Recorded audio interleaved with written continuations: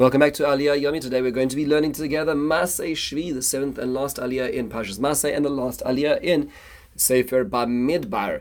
Our Aliyah is in fact 13 psukim long, running from Perek Lamed Vov Pasuk Aleph to Yud Gimel, and the topic of our Aliyah is the transition of inheritance. So we hear a story that occurs and a law which follows. The story is the heads of the family of Gilad, from Machir, from Menashe, the children of Yosef, come to speak in front of the leaders of Israel, and they say, look, there's a problem.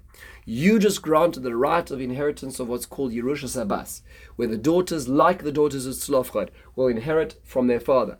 But what's going to happen is they're going to marry into other tribes, and then when they die, the other tribes are going to inherit the land, which means they will have pockets of other tribes in our tribes. So if you can imagine, let's say one of the daughters of Tzlofchad would marry somebody from the tribe of Shimon, and that person now, and then let's say the wife predeceases her husband, the husband will now have an area, a pocket of land in the middle of Menashe, now thereby diminishing the area of Menashe. They felt that was inappropriate. So Moshe says, you're right, Bnei Yosef Dovrim, this is the same language he used to describe when describing what the daughters of Tzlofchad themselves did.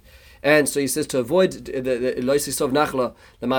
avoid this, he says that the people, they should find the right suitors to marry, but they should be from the tribe. They should be from the same tribe, and then he expands his law to the rest of the tribes. They'll call Bas Yoreshes Nachla, from any daughter who's inheriting a Nachla, she's the sole inheritor, so there's no sons. In this case, she should not marry out of the tribe. That's what the law is, that is extended because of this. And in the end, we hear in the last few psukim that the daughters of Tzlofchad married into their family, and their inheritance remained in their tribal ancestral area. And the Torah concludes by saying, Ela mitzvah samishpatim asher tziva Hashem biyad Moshe el bnei Yisrael ba'ar voice Moav al Yarden Yerecha. And so there, now these are the laws which are commanded in this area on the steps of Moav, on the banks of the Jordan River. So a few basic points to ponder in this aliyah is, was this a permanent law? So the Gemara in Baba Basra teaches us no, because it is actually related to the words Zeh Hadavar, this is the matter. It was only one generation in lasting.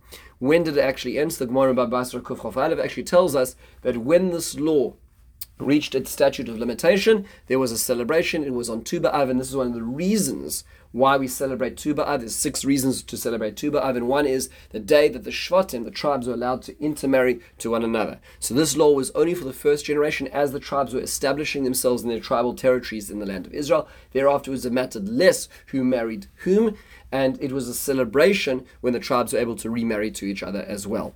Now, weren't the Bnei Tzlofchad allowed to marry anyone? So the Orach HaMakodesh says, actually, yes. The daughters of Tzlofchad could have married whoever they wanted, even after this law, because Hashem allowed them to inherit, and Hashem did not make any provisions on their inheritance. So what Moshe Rabbeinu is saying to them is a Eitzah Tova, is a suggestion which they actually listened to. For the rest, for Kol Bas Yerushas Nachla, Hashem did not give explicit permission in the same way as the Bnei Tzlofchad in Parshas Pinchas. Then that was the law for that one generation as well. Now, it is interesting to notice that the Gemara in Baba Basra Kuf Yud Gimel Amud Aleph talks about who is the person who may inherit these Bas Yoreshes Nachla, these daughters who inherit, who have this inheritance. So the Gemara says over there that it does not refer to a son, because it can't be that a son is called Acher, other, because the way it is described in the pasuk is their concern is it's going to go to another tribe, to another person. So another person cannot refer to a son. Rav Soloveitchik points out in a famous idea that Elisha ben Avuya, the great teacher, the great sage, who unfortunately went off the thin and narrow, came to be known as Acher, the other one. When it came to the Mishnah, he was a great teacher of Rabbi Meir. So for a number of theological reasons, he was not able to remain theologically in the straight and narrow Judaism. So when he was confronted with by his student Rabbi Meir said to him, Hashem says you can do tshuva, anybody can do tshuva, anybody can do repentance, you can come back from perhaps the misguided ideas that you went, and the misguided life you went down.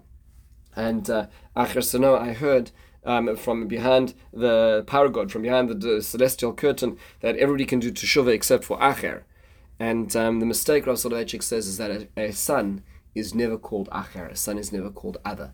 a child is always the child of their parent. And what his mistake was thinking that he was acher and not a son. He didn't realize that he was not pinned into that. He was pinning himself into a figure or a character that he wasn't himself. And that's perhaps learnt from this Gemara referring to Aliyah. Finally, one last question, which is a very profound point, and that is why is it that of all the topics that the 4 books of Moses, this Sefer, which is the last of the speeches of Hashem directly, because the Sefer Devarim is Hashem through Moshe's last speech, but this is really the last commandment. Why is it that we end with a one generational command? It's very strange.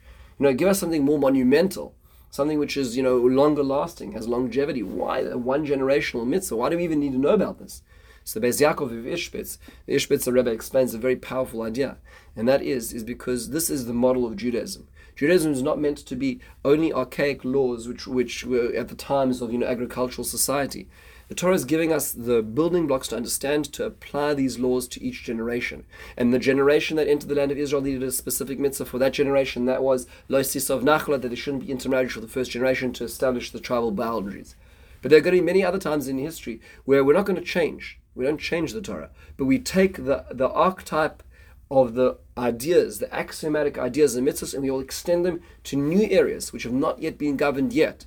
That is the model of the Torah. So the Torah ends off with a one generational application for the need of that generation, which is going to be the model for understanding Torah. With this we end Parshas Massei and Sefer Bamidbar. Chazak v'nischazek.